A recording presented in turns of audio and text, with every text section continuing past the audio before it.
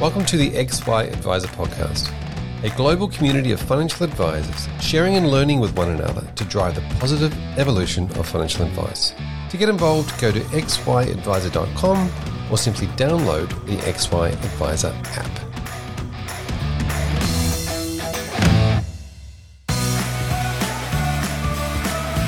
Hub24 is on a mission to empower advisors to deliver better financial futures for their clients. They are dedicated to customer service excellence and delivering innovative product solutions that create value for advisors and their clients.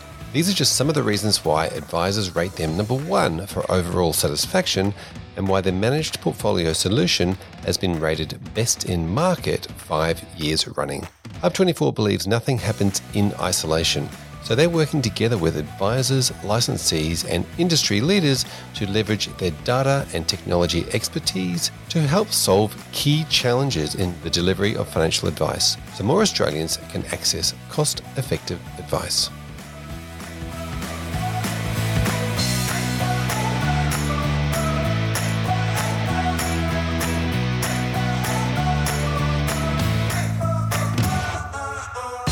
Welcome back to the XY Advisor Podcast. I'm Fraser Jack, and today I'm talking to Rob Skinner. Welcome, Rob. Good morning, Fraser. How are you? Very, very well. Now, we've known each other for a number of years now, but before we get into the history and the back end of it, let's talk about, just give us a quick overview of you and what you're doing at the moment. Okay, cool. Well, currently I am the head of practice engagement at Fortnum and Fortnum Private Wealth, which I've been there for about 2 years, is my current role. So we've got about 90 odd practices, 230 advisors, I guess a mid or large licensee group. Before that, I was thinking, knowing this was coming up, I went back in history and kind of looked at where I've been in the industry. It's a little bit scary, but anyway, I think it's 26 years ago I started as a paraplanner.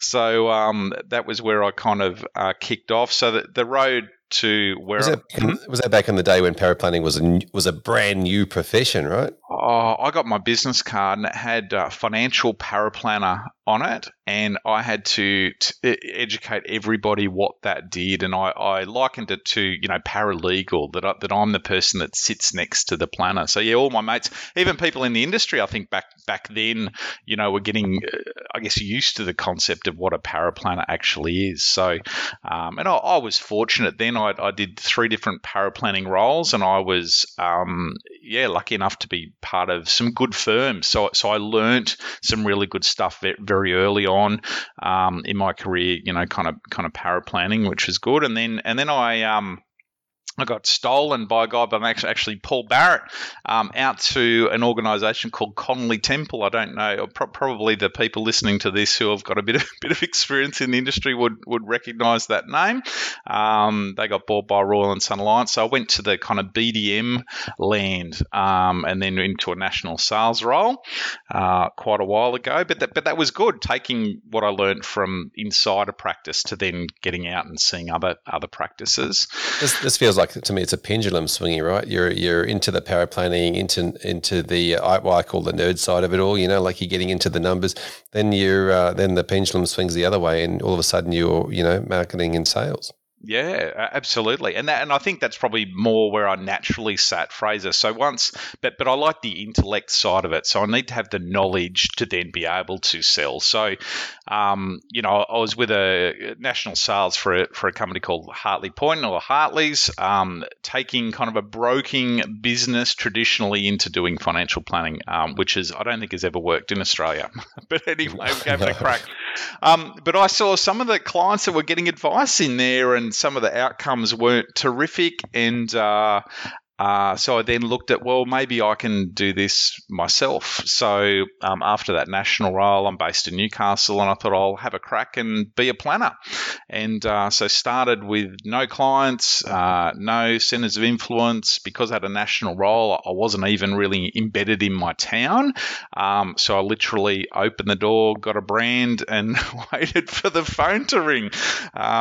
Someone said to me, you're not going to get paid for 6 months. And I said, rubbish. I know how this works. I've done my spreadsheet. I know what's going to happen. But I think that was spot on.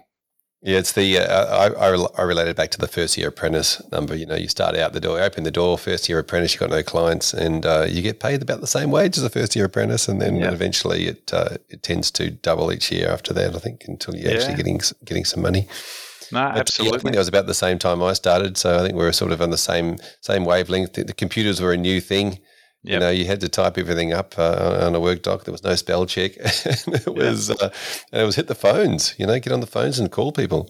Yeah, absolutely. And you have a few of those moments, or those people that come into your life or come back into your life that then can be quite instrumental in helping your business. So again, I was very lucky with some of the clients I had. I think I literally ran into a mate's dad at the post office. He said, "What are you doing?" And I said, "Well, I'm a planner now." And he said, "I think I need one of those."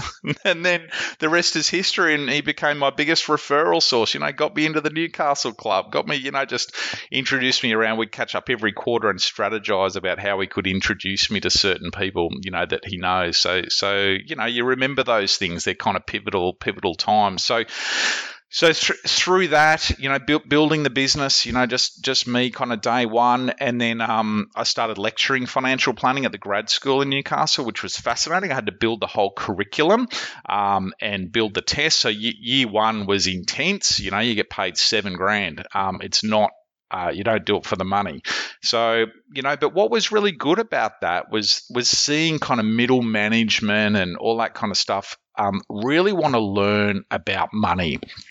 We're going through testamentary trusts and franking credits and mortgage offset accounts, and the questions that came in, they basically after 13 weeks had to put together a mini financial plan, and they were engaged. So I did that for a couple of years, and that kind of led to a company called Energy with a mate of mine, a guy by the name of Matt Lennart, who very much worked in the kind of behavioural space, and we kind of came together to say, let's build something that can educate Australia. That was let's give Australians a safe place to learn more about money. That's what we started with. And back then, there was no Money Smart. There was Fido. Fido was fairly ordinary as far as content goes. And we thought, if people could get the behavioural side of money and the technical side of money and get their handle on both of those, that's a pretty powerful proposition. So we thought, people would turn up and pay for that in truckloads, but that didn't quite happen that way. And we joked before hopping on here, Energy was probably a fintech before fintechs were around. That was 2006. So that was like, 15 years ago. And what we started with and what we ended up with, we were working with a website developer. So putting websites together, and we would just come back going, can you build a module for us? So they go and explore that and go, we think we can do it like this. And, we lost a bit of money. We built our modules in Flash. And for those that you remember pre-Apple, Flash was a good thing. When Apple came along, Flash wasn't a good thing. So we threw those out and kind of started again. And that business model changed as well. So having a new product, how do you price something like that? And we needed, I don't really like the word, but we needed distribution. So we needed to work out who's going to pay for this and how would it work. So we had kind of 4 different areas, but we ended up concentrating back on financial planning practices. And we had a couple of industry super funds as clients as well. So that was whilst I was still running my planning business. We were riding on weekends, kind of, in fits and starts. And then it got to a stage where the Knowledge Centre, which was kind of the product under Energy, started getting a little bit of interest. And there was going to eventually be a conflict of interest because whilst I was running my planning practice, I don't know how many planners would have been comfortable to upload their client lists on a product that I'm also kind of running. So the other thing, both of those businesses were quite busy. So the chances of running two was going to be fairly slim. So I decided to sell the business, much to the surprise of my state manager. Back then I was licensed through Securitor, because funnily enough, the business was in its prime. Like it was flying. It was growing quickly. I don't know whether I mentioned to you, it was a flat fee business. When I started my planning business, I started with what I knew, and I did 1% of funds under management, and that's how I rock and rolled. And then probably 18 months into that, I found that model didn't work for me. I had someone that was saving $1 million a year, and I had someone that was earning a lot of. Well, that particular client, had $4 million to invest, and I had another client that was earning good money but had $50,000 to invest. And it didn't seem right that they had such a difference in fee, or if you like, the guy that was earning a lot of money that didn't have a lot, he couldn't afford advice. And he's in the industry today and has admitted publicly to being a client of mine. But he said to me, Rob, you need to find a way that I can become a client, because I need you, and your current fee structure to pay you $500 a year is not going to work. So we took a couple of days out of the business with a mentor of mine and ripped the business apart. And, we weren't the first with flat fees, but we were certainly early, and then got rid of all commissions. And I know I had a bit of a fight with my dealer group getting out of, what was then volume bonuses or under a different name. So that was a little bit difficult, but it was good. And we had clients referring clients based on fees. I remember sitting down with one client, and I said, we'll go through, now we'll go through fees after everything else, so you can add value. Now we'll go through fees. He goes, I know what your fees are. I'm like, how do you know that? He goes, oh, Mark told me. I said, oh, what did he say? He goes, go to Rob. He'll look after all your financial shit for $4,000 a year. Okay, fair enough. So that was a bit of that from a marketing point of view, from a marketing message point of view. Nice and simple. So, and easy for one client to tell another potential client. Yeah, and I think for different people, certainly that, it would be a different fee point now. That was 15 years ago. 2003, 2004, wasn't it? Yeah, that's nearly 20 years ago. Yeah, wow. Yeah. When you say it like that, Fraser, it makes me feel old. Sorry to make you feel old. But yeah, and it was different. And I had, half of my clients would have been out of the industry, so within the industry, and they liked that fee model too. And I remember doing, after work, like for them, doing a session in Sydney to, a whole lot of PDMs, BDMs and all that kind of stuff. And they just liked the cleanliness of the body. Of that model. That's kind of fairly much probably mainstream these days. But, and I sold my practice in March 2009, which was the low in the market. And I know a lot of people said, "Wow, that's a terrible time to sell," but it was a flat fee, so it didn't really matter. But I made sure I made the new advisor look good, because my clients had 2 years of bad performance, and then I sold the low, so I did them a big favour. But that was actually a horrible experience, Fraser. Like I had to. You took responsibility for the GFC, did you? From your client's point of view? That was me. I picked the low. I thought if I get out, it's a good turnaround for everybody. But it wasn't very nice, because I had about 70 clients, and I had to resign 70 times, and I actually found that quite difficult, because a lot of the proposition to those people is, I'm young, I'm going to be here forever, choose me as your planner, and then that didn't work out. But anyway, that's so I struggled with having that person or that business to consumer. Take me through that conversation. What did you say to them? So I went in search of obviously a planner to buy my practice. I ended up having two planners. I had a Sydney base and a Newcastle base. So I found two different planners. So it was an easy conversation, but people are emotional around their money. So the basically the conversation was, I've been building something on the side to educate Australians around money. And that's something that's a passion of mine, and I've come a fork in the road that I can't do too. So I can either build my business, or I can go and educate a wider community of people. So they knew the intent was really good, but then I sat down and said, I've found your planner. Like, I probably interviewed 15 planners. I probably sat down and I needed to make sure that the model was going to work and that the clients were going to be looked after. So that wasn't easy, but ended up finding a good home for both those client bases. So, so the conversation was, most of the clients were fine. Some of them were angry. Some of them, especially the ones that have been on for a year, and they know they're, in inverted commas, being sold. So, that can be a little bit awkward. Yeah, it's always an interesting way people, because it's very easy to say you can sell a portion of your client base or sell down, but there is those difficult conversations to be had in a lot of cases where you are actually, like you said, breaking up or resigning with people. So, yeah, it's interesting.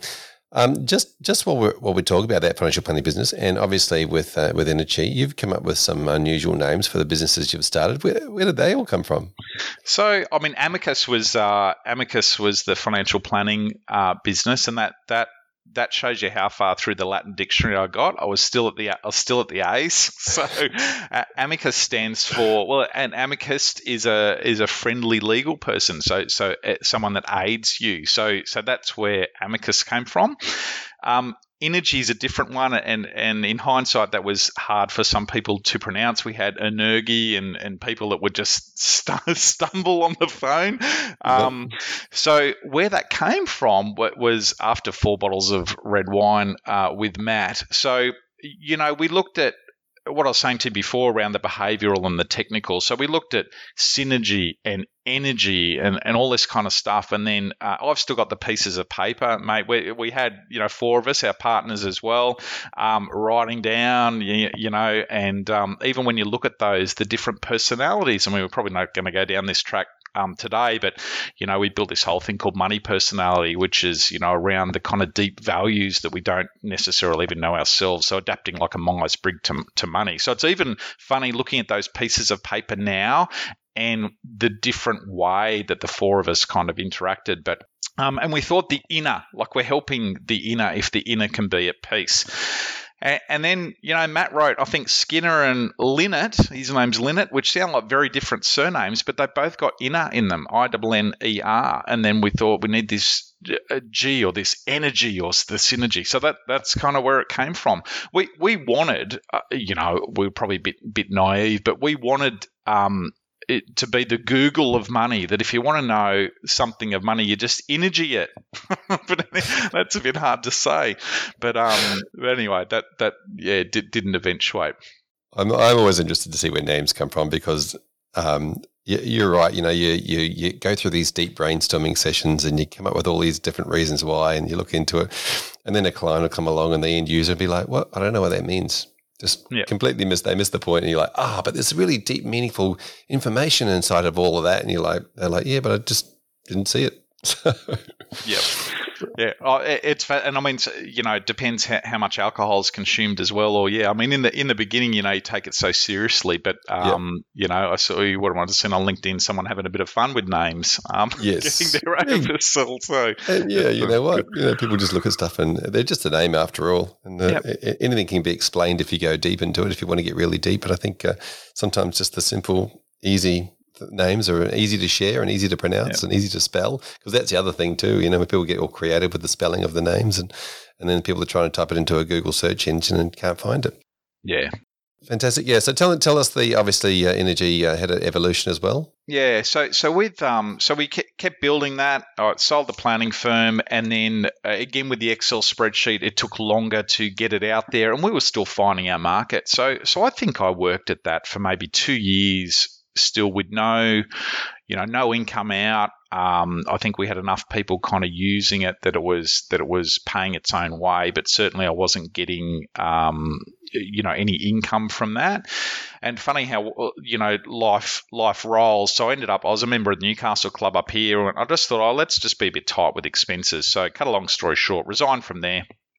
A good mate of mine who was a client of mine, was a coal mine developer, kind of reached out because he saw I had resigned. He was on one of the committees and said, "What are you doing?" I said, things are tight.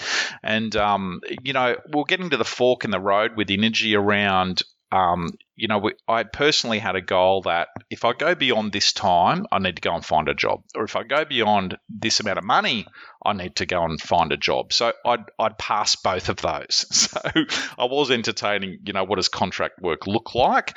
And, this ex kind of client of mine said, well, can you give me a couple of days a week? And I said, yeah, sure. And it was fascinating. So that ended up, that's not on my LinkedIn profile. I did actually for a time have 2 LinkedIn profiles. That business was fascinating. It ended up taking over my life. It helped Energy stay alive. Energy was probably a day a week for me at that stage. I was running a phosphate business out of Tahiti. I was running a geothermal project that had projects in Newcastle and France, and was doing kind of a biomass to energy project in Western New South Wales as well. So it literally ended up having a business for every day of the week. But that was good. And I ended up, Energy, I didn't get neglected. Matt and I were still dabbling. We had a great staff member in there running that. I was going to be this mining mogul and, met a couple of billionaires. It's just a very different world. But what was interesting, though, is the focus on the commercial model with mining projects, with, energy projects. It's all about the commercial model. So it ended up, I sold my house. I was going to move to Tahiti, book the kids into school. Looking at rentals over there, and then one of my youngest daughter had a medical issue, and the doctor basically said, "Look, you're not going to go and live in Tahiti because medical evac is too far.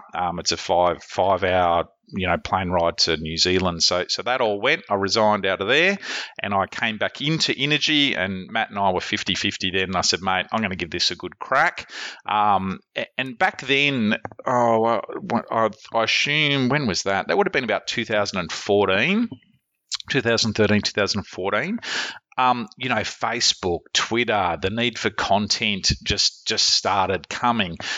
So I came back to Matt, so mate, we need to give this a shove. I'm happy to do it, but we're not going to do it 50-50. So I ended up buying the majority of his stake out, and we were a real beneficiary of that need for content because we were already there. We'd been building for years. And we had that, one thing that set us apart was that kind of integrated content hub. So the articles and the modules and the calculators and the videos, it was just something that a planner could turn up and brand and run with. So we started getting really busy. I think our biggest month, we had 16 practices come on. So it was just a really good scalable business.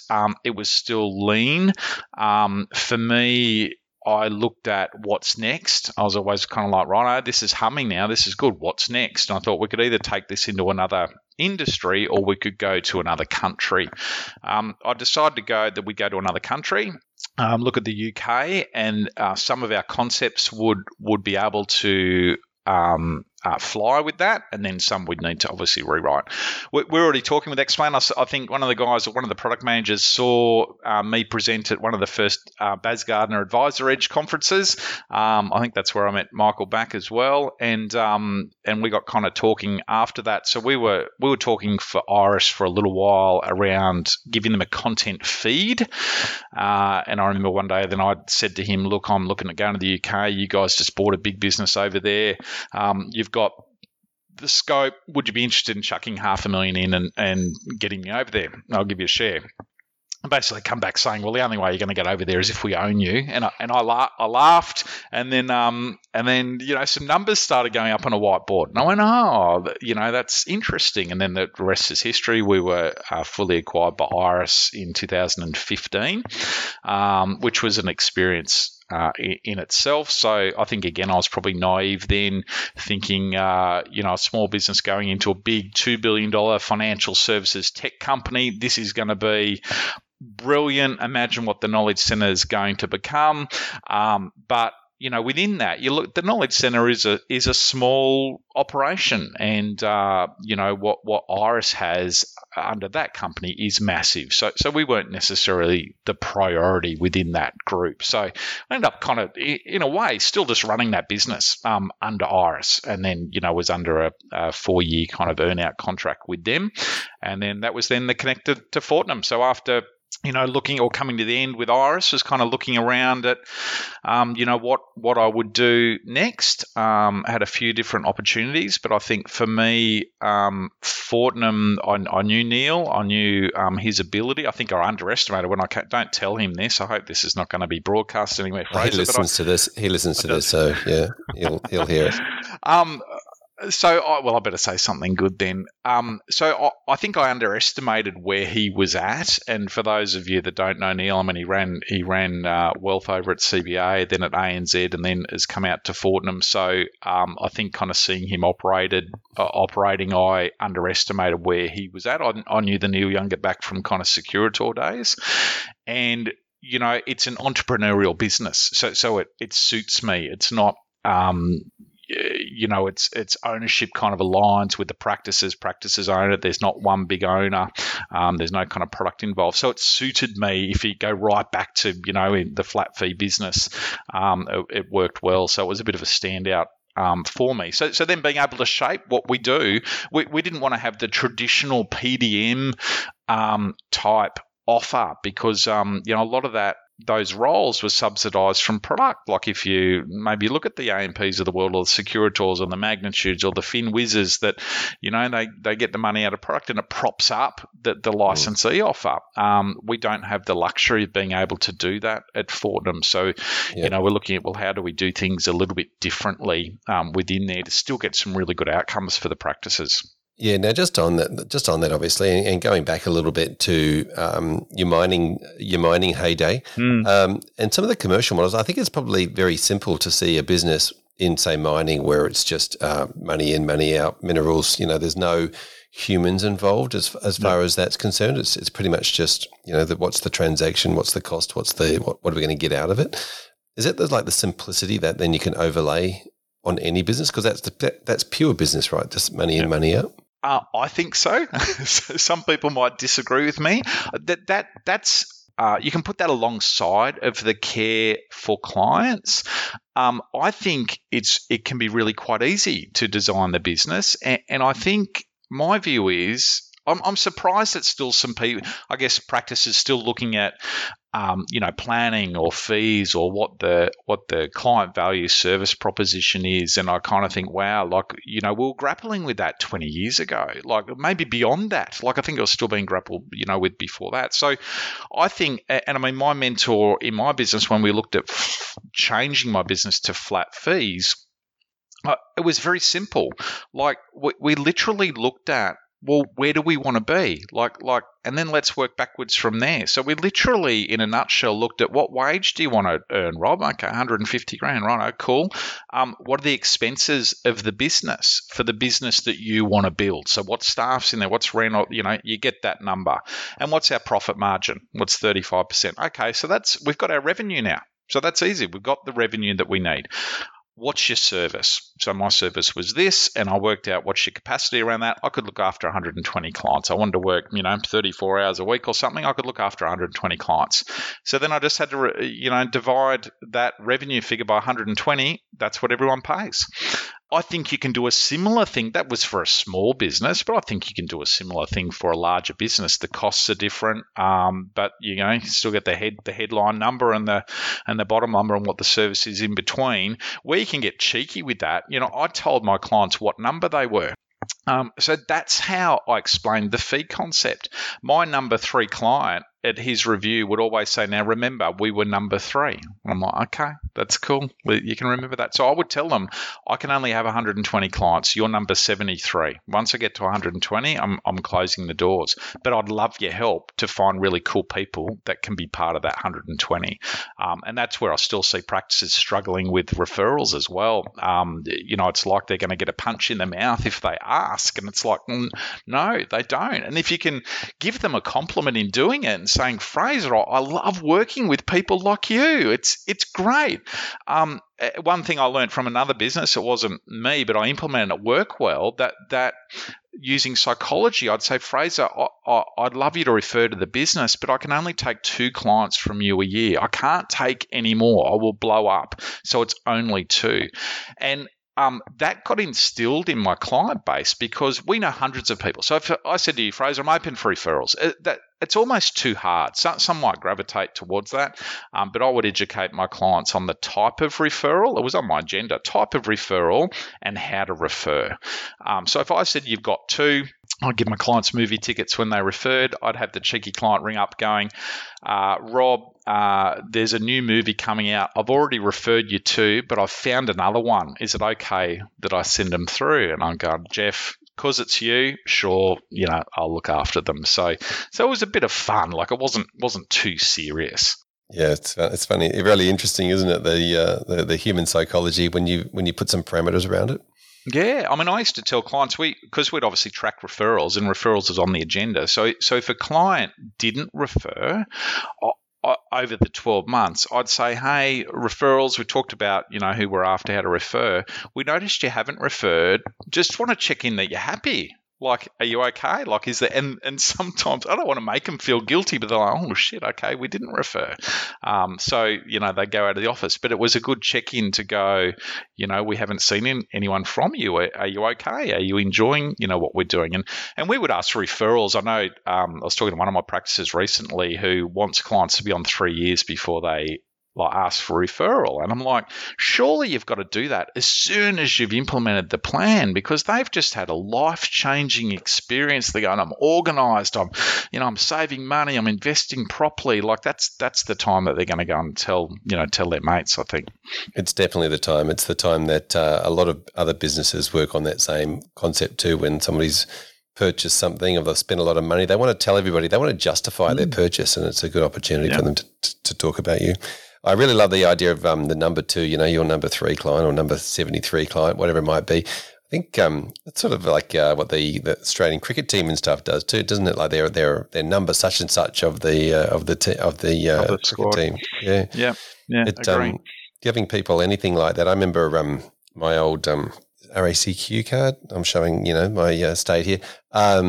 Would say members since on it as well, like it'd been like members since this time, and you're like, I can't let that go now. I've got to keep going because I've been a member for this long. Yeah, and it's funny where the other thing that often gets said, you don't want people to become numbers, but I would literally give them a number. I wouldn't then ring up and say, oh, hello, client 73, how are you? But it was good. They bought into that. Like I think clients care.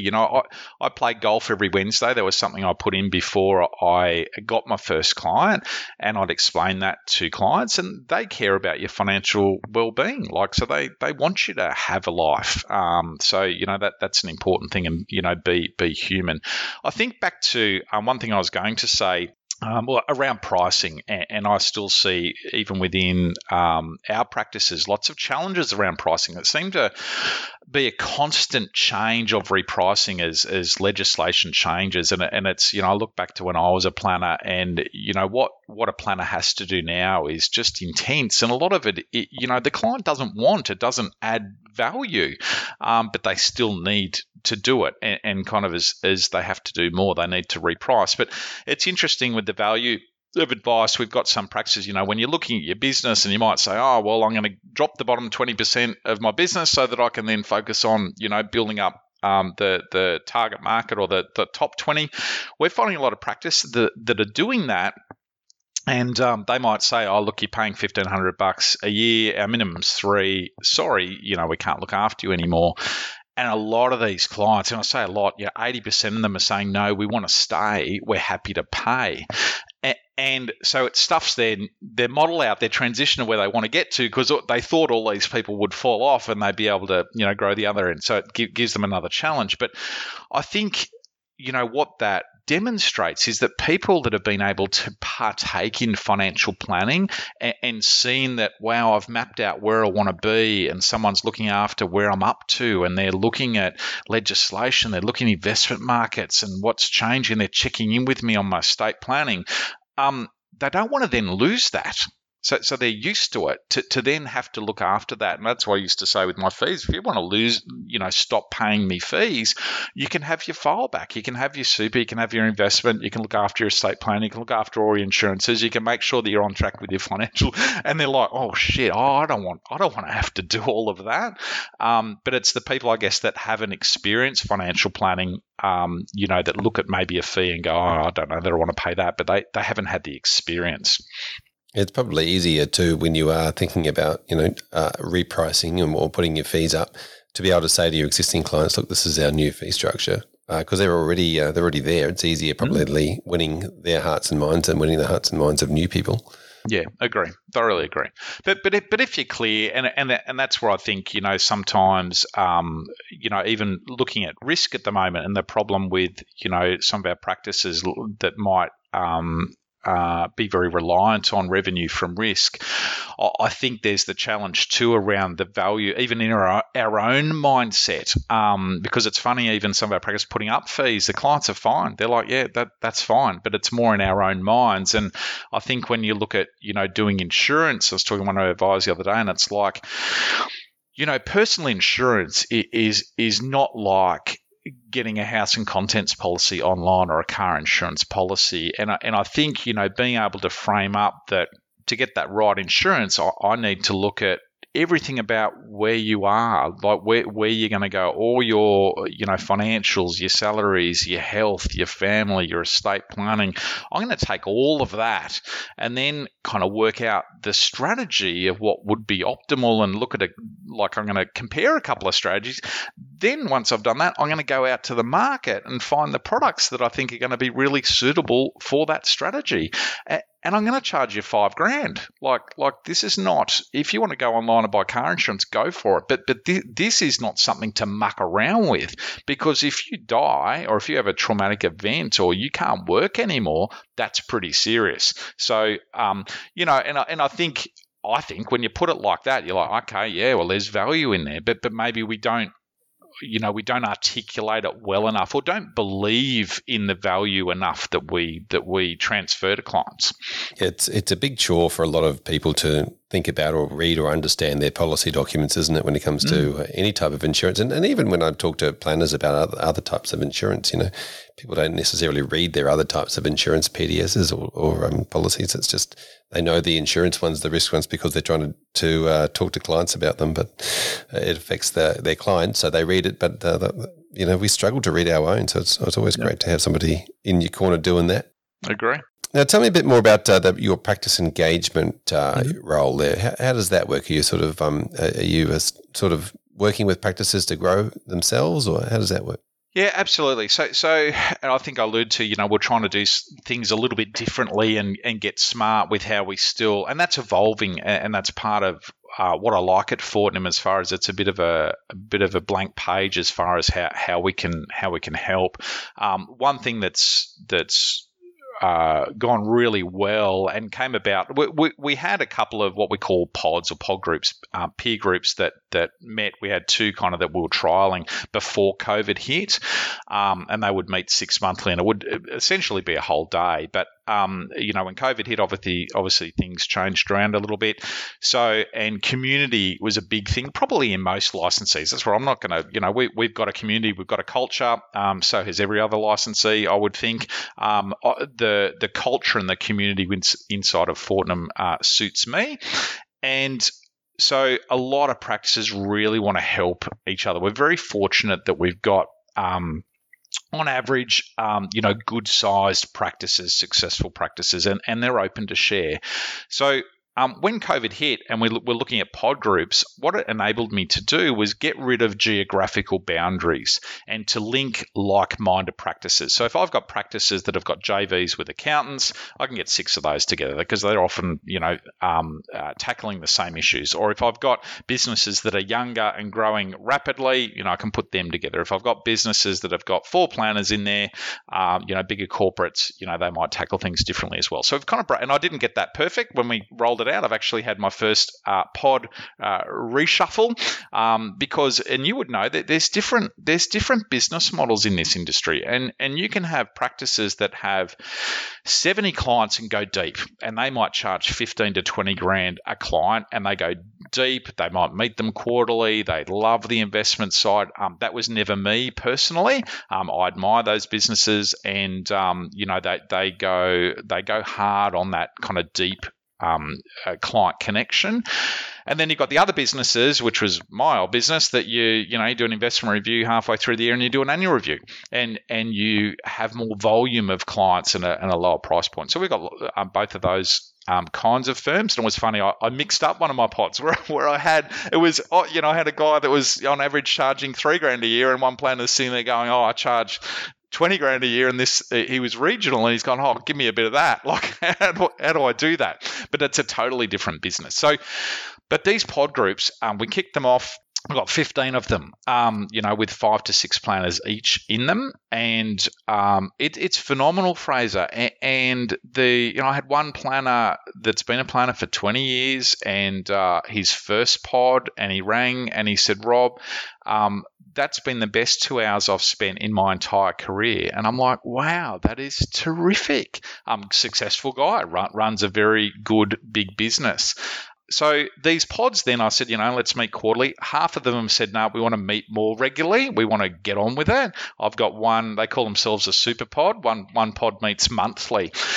And what a lot of them do is we tackle a concept. So we might do client experience. So we might do upfront client experience. So take me through when the phone rings and a client says, hello, I'd like to make an appointment. Take me right through to implementation. So we'd go practice by practice around there, as much as I've got, they're sharing their processes, their documents, they're emailing them after a pod going, here you go, here's everything I've discussed. It's just so open because there's no threat, if you like, for each other. Or we'll go through what does the review process look like. Or we'll talk about marketing, or we'll talk about technology. We can bring, gurus within the Fortnum team. So I had Neil actually turned up to a couple, which was really good. We'll have a head of advice pop in for the first 15 minutes and just check that everyone's got their head around, enhanced FDS and OSAs or whatever. So it's brilliant, and they look forward to that 2 hours with their peers. Stuff happens outside of that as well, which is fine. Some pods are just happy, they just want to talk, they just want to turn up. We still fill in 2 hours with a general kind of around the grounds and seeing what's important or what's going on for people, good or bad. But that's been a terrific thing. And for Fortnum, it's a great way for me to see 6 practices all in one go. So where I can't obviously travel, there's the one-on-one experience as well, but the pods is really good. They're getting value off each other, and at some stage I might mix them up again, maybe in a couple of years, once they've exhausted, sucked everything out of their existing pod, we might mix it up again and go again with different people. We've still got practices joining, so we're putting together new pods now. Once we get to 5 or 6 practice principles, we're doing it at the moment.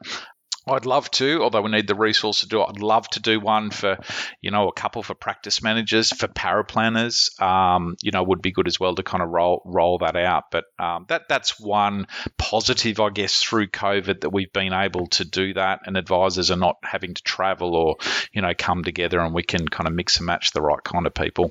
Yeah, it's really interesting. It fascinates me, the idea of community and how this all works, and, the size of the community. Everybody at a pod level of 6, everybody gets a say, everybody has a decent amount of time, everybody gets to know each other on a personal level, and they're not just their knowledge of their business, but their what they're like as a person, their attributes, their language, all those types of things. So I think it's incredible. And then when you do mix those pods up, they get, like you said, they get something new out of them. But the friendships and the pod doesn't stop when you mix them up.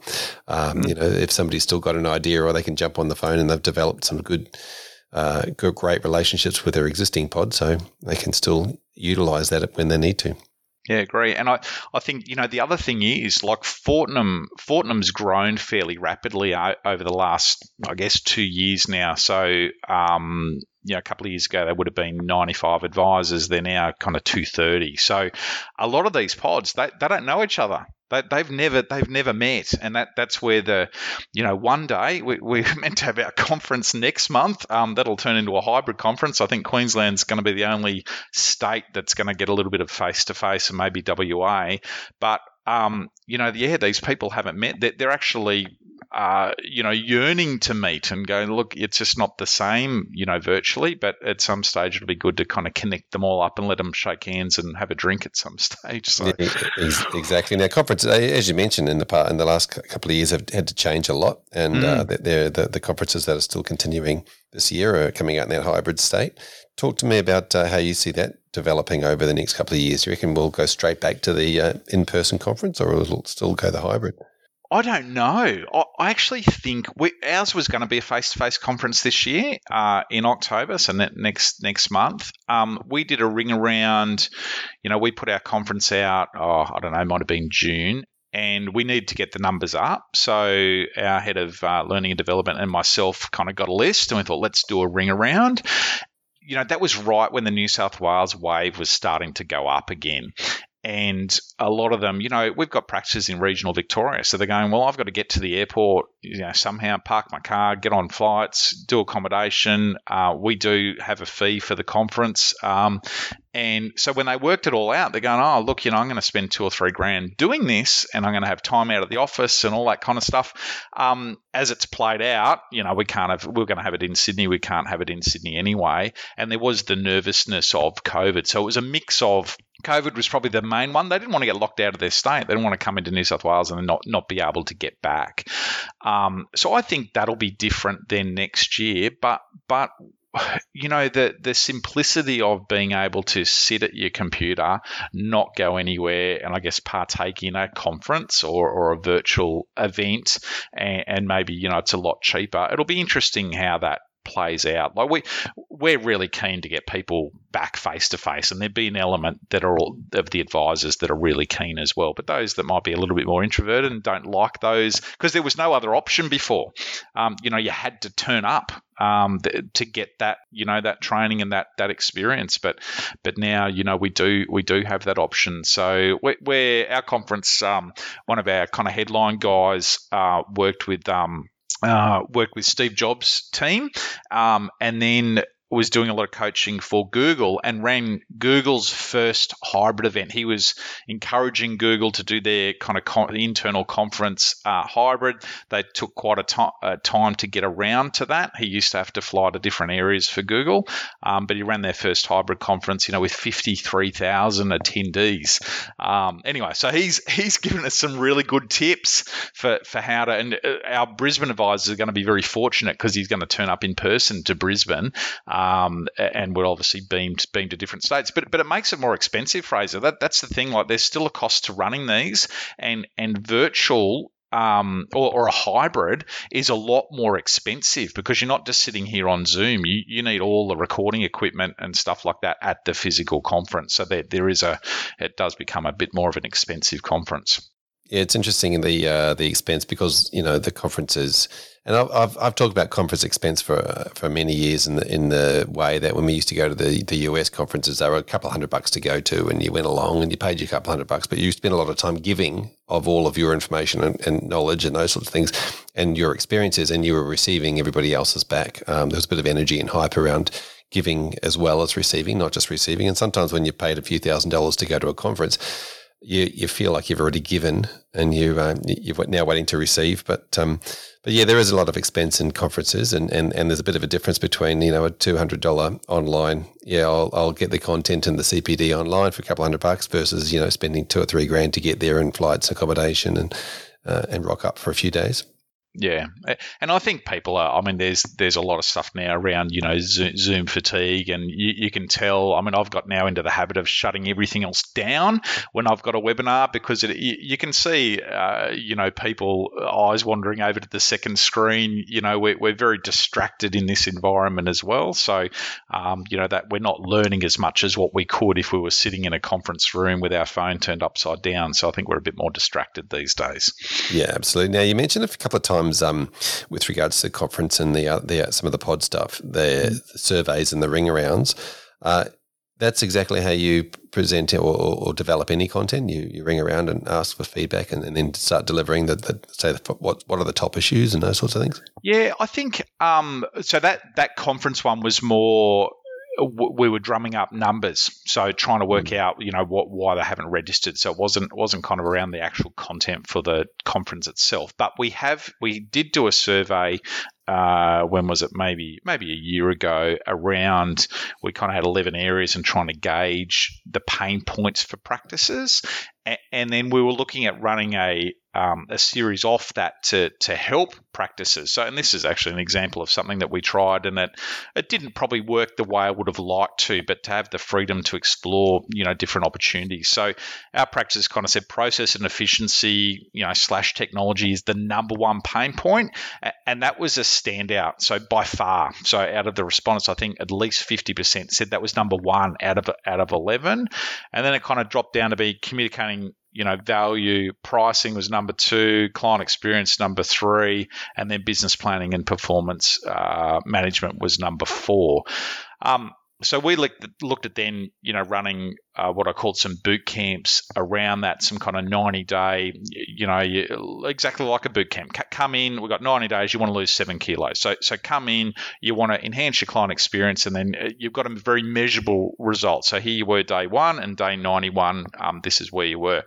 We had mixed interest with that, and I reflected. So we're still looking at kicking off that in some way, but not like I thought. Like we had 4 boot camps. We thought they'll all run at the same time with a view to building up this subject matter of boot camp, so that you can, like doing biceps for 90 days, now we're going to do legs. So, we could do that. But the interest wasn't as high as I thought. And then I've reflected, like practices, we're going to have to pay for that, Fraser. So Fortnum is very much a user pays model. So we charge a flat fee for our businesses, and then things like this, if they're really expensive, we need to say, well, how do we pay for this? And I think like all things, if a practice pays or if a person pays, they're going to value it more as well than if it was a freebie. So we had a lot of our practices that are already going through coaching programs with a couple of businesses that we have relationships with anyway. So that kind of pushed them out because they weren't going to embark on something else.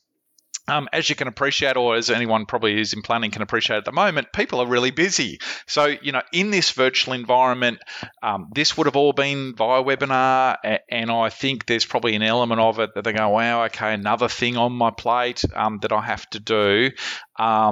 We talked earlier about the industries getting a lot of new clients in at the moment. A lot of our practices are really, really busy. And then looking at how they, one of my practices said, do we gear up assuming this busyness, or when I say busy, new clients coming in, new prospective clients, new business growing, do we assume that this is going to continue? At the moment, I think you have a lot of people navigating what COVID means, re-looking at life. Where do I live? Where's my money invested properly? What are my goals?